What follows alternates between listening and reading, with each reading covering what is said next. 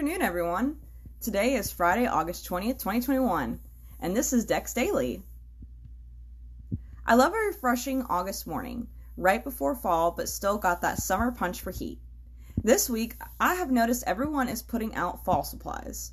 Man, am I ready for pumpkin everything, from my coffee to my candles. But before I break out fall and Halloween decor, I like to do a fall cleaning, go through, get rid of old stuff, and declutter my space. When I do this, I have lots of extra half-used candles. I think, well, I really don't want to waste so much wax. I also don't want a huge mess on my hands.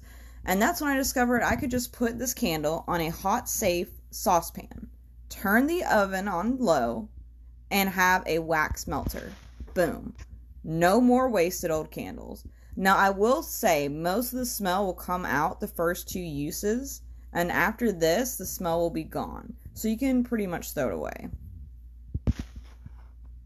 I have used this method for a long time now and have definitely saved money on candles, especially when I have half fall candles from last year that I could easily use this year, but the wick is just too small for me to light. I can put it on the stove, turn it on low, and my whole house will smell like pumpkins in a matter of minutes.